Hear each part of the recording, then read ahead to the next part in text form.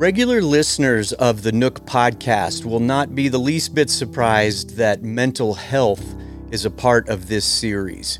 I was diagnosed with clinical depression about 4 years ago, and the topic itself will always be incredibly important to me. Today, you get to hear from Amy Patrick.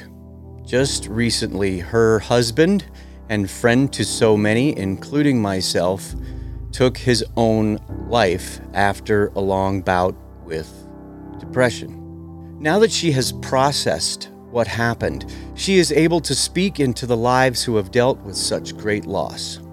There is just a level of knowing and experiencing the care of God and the way that He is holding all things together in ways that I can't possibly, that has been really significant for me. I think that's a big piece of it.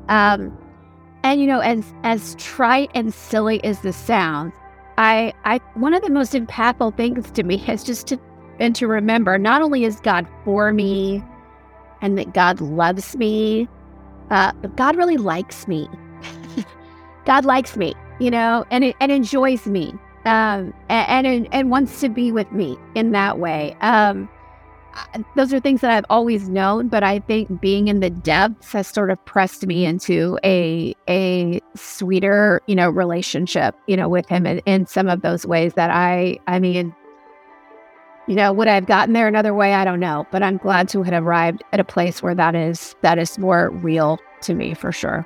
You know, if it's helpful for anyone to hear that, you know, if you're in the depths, if you're in the middle of the pit, you know, that I want people to hear and know that God is with them and that they are seen and known and loved in ways that they that we can't always imagine or believe. But I hope that knowing that someone else, even at times, is believing that for you, that's true for you, can make a difference. And so if someone just hears that's where I'm at, I don't think it's going to get any better. He's with you. He's leading you out of it, you know, just one little bit at a time. And that's all we can do is just take the next step in front of us.